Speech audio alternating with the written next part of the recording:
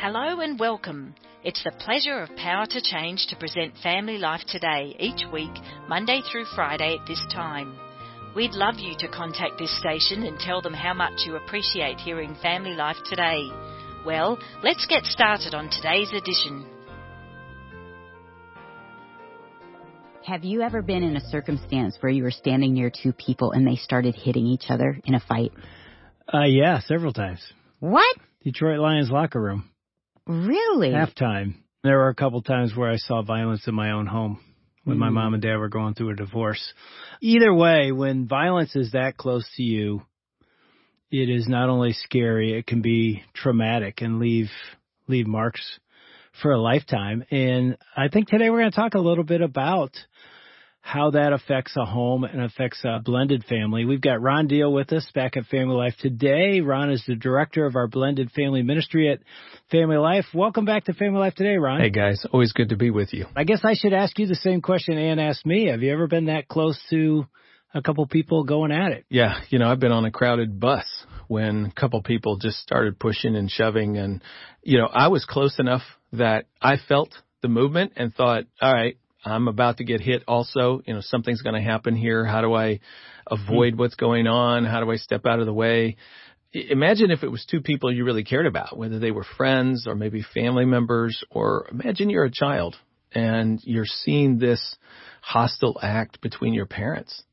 And there you are, like close enough to be on the receiving end of some of the blows, perhaps if they go awry, or you just care about the people and you want them to stop. This is all a metaphor. It's a way of thinking about the conflict that takes place between parents, whether they're married or, in the case of our conversation today, if they're divorced from one another, but they still have to continue to be parents. We call those co-parents, co-parenting and raising these children, even though you're not living under the same household. So our conversation today is from a Family Life Blended podcast where I was talking with Dr. Mary Jeppsen. She's a therapist who specializes in working with hostile co-parents. As a matter of fact, court-ordered co-parents is her specialty. So these are people that it's even got to the legal system. They've been required to go see somebody to help them to not do that so much. She authored a professional manual for therapists around this subject that I endorse, by the way, and think is really great. She and her husband, Michael, have 11 adult children. So let me just say this conversation, I think, is applicable to a lot of people. Single parents, it's applicable to blended family couples, to grandparents who have grandchildren that they care deeply about, who may be this, extended family members, obviously, who care about, nieces or nephews or connected to their family, and to ministry leaders who work with kids. My goodness, a fair percentage of children who are coming in and out of your children's ministry, your student ministry every weekend, have experienced something like what we're talking about today. So I just invite everybody to listen for how you could help a friend or help your own situation.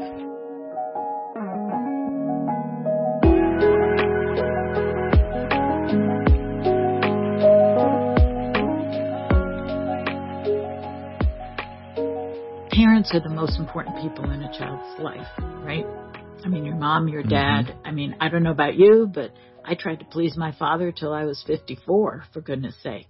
So here I am, a younger child in a divorce situation. I'm pulled between two parents. My world has been rocked. My safety is based on my home, and my home is based on mom and dad being together. So that home breaks up, and my sense of safety is totally rocked. I've got to find another sense of safety. And in situations where moms and dads continue to fight, at least openly in front of the children, I'm not sure that the children ever feel or get a sense of safety in either home. So they're going to look somewhere else for a sense of safety, and that's not what we want. So I think parents have to be really, really mindful of the fact that it's their responsibility to provide their children a sense of security, a sense of safety, even after divorce. And that is basically based on the children seeing positive civil interactions between mom and dad, and the kids knowing, I'm going to get to see mom, I'm going to get to see dad. This is where we're going to be. This is what it's going to look like. And I think often parents are so hurt and so, I guess, in turmoil themselves that they have a hard time expressing this to the children. Yes. I want to be clear about that. It's about conflict between the parents, whether you're married or divorced. I mean, children who grow up in an intact home where mom and dad are still married to one another but miserable, they are dramatically impacted by that level of conflict as well. And so it's as much about the conflict as it is as to whether or not you're still married or in a divorce situation. In other words, do you think this is generally true that divorced co-parents who do a really good job managing their hurt and their anger between one another and they co-parent relatively well, that creates a fairly safe and stable environment for their children? They're still moving between homes. There's still complications. But if the conflict is low, children benefit from that. Yes? Yes, I think that's true. I think a lower conflict situation or a no conflict situation is ideal, because I think children feel like they have to take sides all the time, even adult children. And that's stress-producing, that's anxiety-producing, and that's really not their job. It's our job as parents to manage our own conflict. Okay, so to the listener, I just want to be really clear about this. Here's your hope. Your hope is in striving towards cooperative co-parenting. Sometimes I hear people say, well, we're divorced. We can't do anything about that. Therefore, my kids are sunk. No, that's not true. There's a lot you can do, even under these circumstances, to improve their overall well-being. And it has to do with how you manage the co-parenting relationship between the homes. That's what we're after. That's why we're talking about this today. What in general makes that difficult for co-parents to cooperate? What are some of the emotions? What are some of the things that get in the way of good co-parenting? Hurt is the first one that comes to mind for me. Hurt, betrayal, mistrust, all of the things, that come between moms and dads. And unless those things are somehow addressed, then I always tell my clients, I say, it's kind of like you're dragging a ball and chain into that relationship. It'll come up and poison your co-parenting relationship. I do suggest to my clients that they allow themselves to grieve over their losses. I mean, I always tell them, it may have been a great idea for you to divorce. Sometimes it's necessary. I get that. But that doesn't mean there is no loss. And the worst thing that you lose is time with your children, because never again will you see your children every day. And then added to that is that when two people are married, you know how much hurt there is. I mean, marriage is powerful, yes. Right? It's really yes. powerful. And so the love is powerful and the hurt is powerful. So you take a divorce situation, and there are so many offenses that people carry against their ex-spouse. And so I try to suggest that they almost even go down the list of the time you came home drunk, the time you betrayed me, the time you said this to me, the time you didn't listen, or the time you were online shopping and you made us totally poor.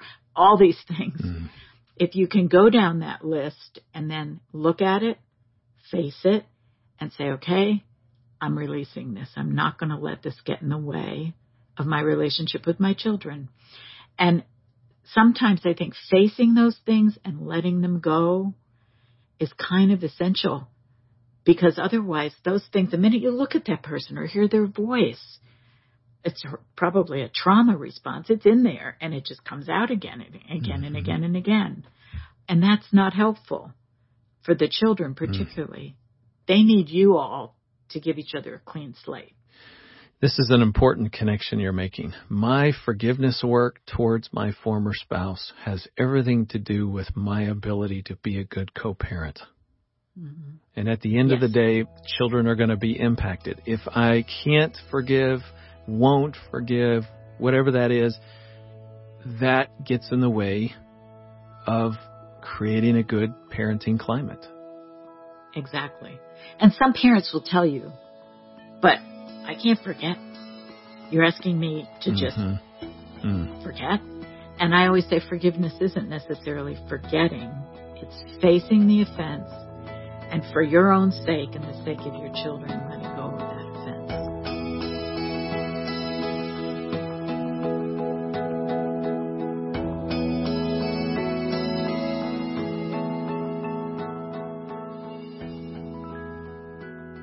You're listening to Family Life Today, and we're actually listening to a portion of the Family Life Blended podcast with Mary Jeppsen. And Ron, as I listen to that, I'm like, oh, this is so important for all of us to understand and to get it. But why is forgiveness so important to good co-parenting? Well, first and foremost, it releases you from the pain. I mean, the irony there is when we hang on to resentment, it locks us into the pain that keeps us stuck. It ties us emotionally to the person who's hurt us. It sort of keeps their power going over us. I mean, that's one of the blessings of forgiveness is you release that and you say, you know what? I'm separate from you. No longer are we in the prison cell together. I'm walking out.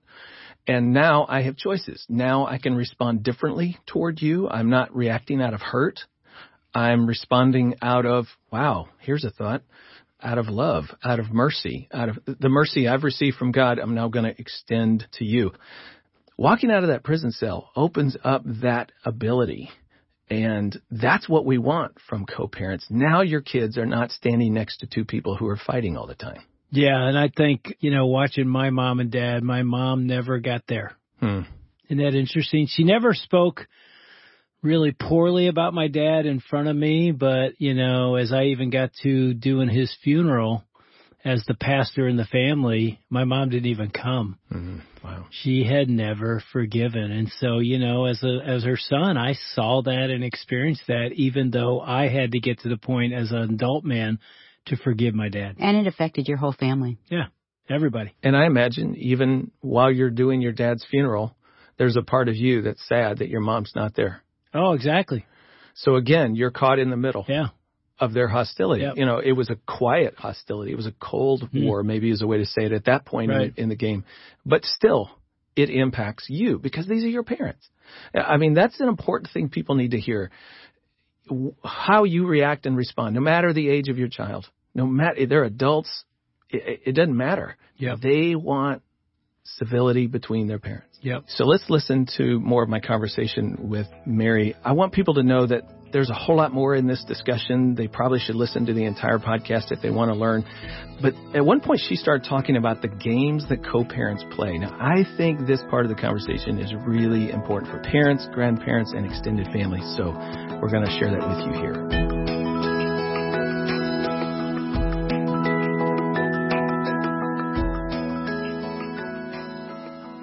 So what I call pain games is when one or the other spouse, ex-spouse, tries to really punish the other person. More commonly, changing schedules.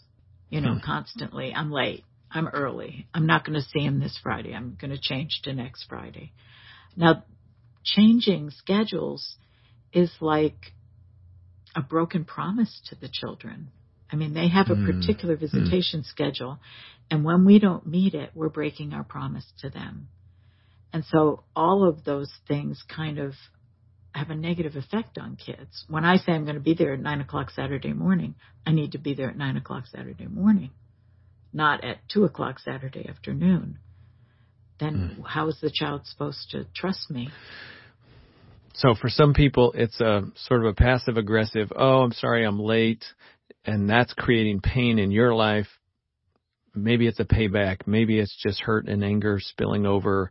But I create pain in your life, and that makes me somehow feel better. But in the meantime, you've got a child who's crying or upset. And guess who has to deal with the upset child? The one who's waiting. Yeah. Whose life has been disrupted. That's when parents use the child as a messenger, as a detective. Sometimes co-parents will have their relationship through their child. I'm working with a couple now who never speak, but the child is the one who mitigates everything. I met with the child and she said, I don't want to do that anymore. Wow. Because when she's put in that position, she can't have a relationship with mom and a free relationship with dad. There's always something she's got to balance. There's always a piece of information or something. So I spy is when you use your child as a messenger, even if it's about changes of plans, or when you're asking your child things like, oh, is mommy dating?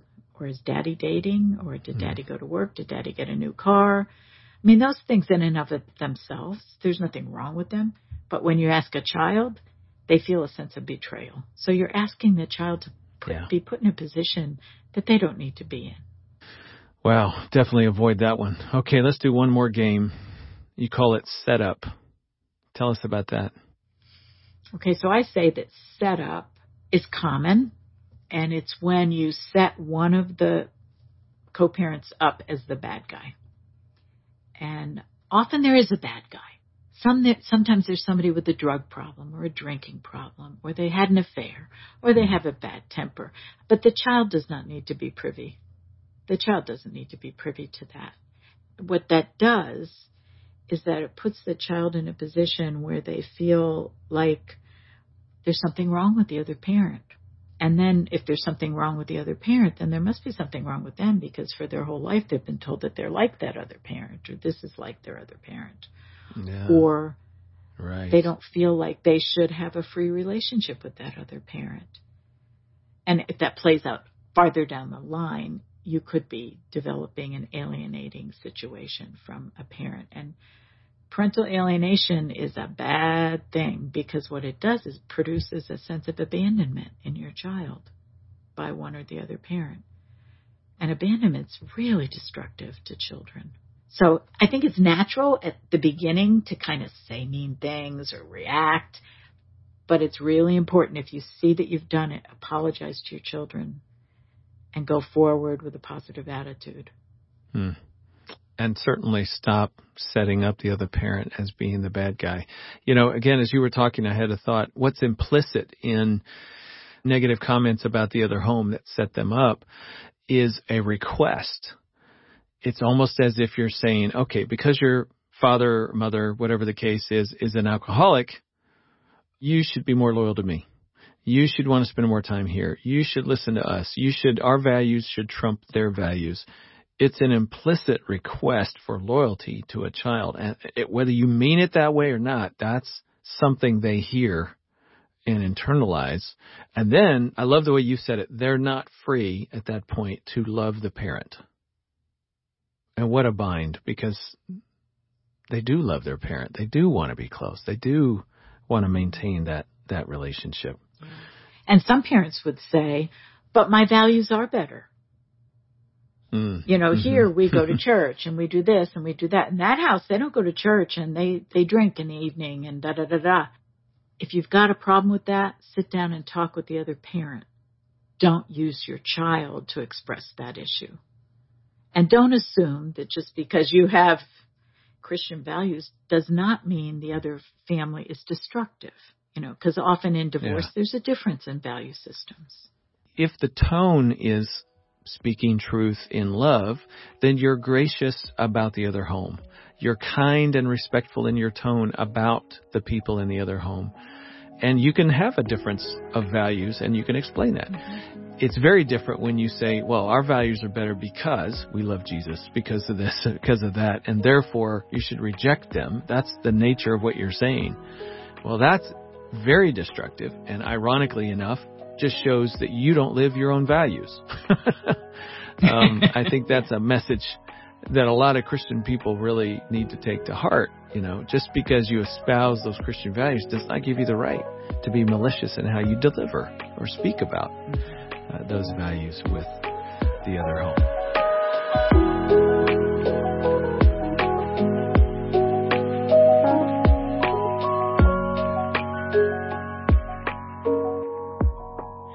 We've been listening here on Family Life Today to a Family Life Blended podcast that Ron Deal had a conversation with Mary Jeppsen. And I tell you, Ron, that last thought, I lived that, watching my single mom talk about my dad's life. His life was not representing Christ. And when I would go down to see him, my mom had to juggle this. He's going to have girlfriends. He's going to go out. That was not a part of my life with my mom. And I remember her coaching me as a young 12-year-old and 13-year-old boy to just be careful. And somehow I remember she did it with grace. Man, she could have ripped him pretty badly. She actually did it honorably, but I knew I had my antenna up because my mom prepared me. We all face situations with our kids where we send them into the world, when they get to be teenagers, and social media brings that right in through their phone these days. And we have to equip our children to understand the world's values and the Christian values that we want them to live by. I really cringe when Christian people have this spiritual one-up hubris that says, well, because we're Christian, because they're not, because we go to this church and they go to that church, you should listen to us. And they're just exuding pride and then expecting their children to not see that pride. I think the irony is, in that moment, you're really not demonstrating the humility of Christ. And I think you're losing your voice with your children. You're making it harder for them to embrace your values. Don't elevate yourself. That's the delicate space here. Yes, teach truth. So yes, say, in effect, there's a judgment about how they believe, what their morals are. And I think you just simply say, but this is what we believe. Yeah, and I'll tell you, there's a lot of great wisdom in this podcast with Mary Jeppsen. You've only heard a portion of it, so go ahead and go get the entire podcast, listen to it, and share it with others. We want to thank Dave and Ann Wilson and their team for another edition of Family Life Today. Although our programs are produced in America, the issues facing families like forgiveness, communication, and taking care of our kids transcend national borders. These issues profoundly affect relationships everywhere. In Australia, Family Life is known as Power to Change, and our mission is to effectively develop godly families, the kind of families that change the world one home at a time. A key part of our mission includes strengthening marriages and families all around the world. We want to do whatever we can to bring timeless truths to the challenges you face as you seek to strengthen your family and join us in changing the world. Do you have more questions on how to develop healthy marriages, how to be a better parent, how to make romance and sex work well, or how to grow spiritually? Check out some articles that will help challenge you to move forward well at our website. Go to families.powertochange.org.au for more information. You're invited back tomorrow at the same time for another Family Life Today presented by Power to Change in conjunction with this radio station.